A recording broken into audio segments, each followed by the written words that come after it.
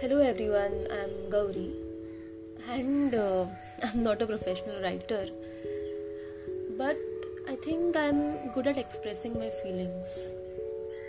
So, this lockdown has truly helped me understand myself better. My response to situations, my mood swings, my thinking patterns, my weaknesses, my shortcomings, everything. I have learned it's only me who can give myself true happiness or satisfaction.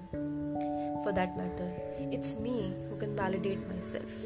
Obviously, some tarif from friends always helps, but it's me who can control my tantrums, my anger, my mood swings, and it's me who can discipline myself truly. External sources can only give maybe a thrust or say a push, but it's me and only me who can make things actually happen. I have realized we tend to look out externally or turn to others for every small problem we face, when most of the solutions we have are with us within ourselves. It doesn't matter, or it doesn't mean that we should never talk with someone for getting their perspective. But it means for most of our problems, our perspective, our experiences, our logic is enough.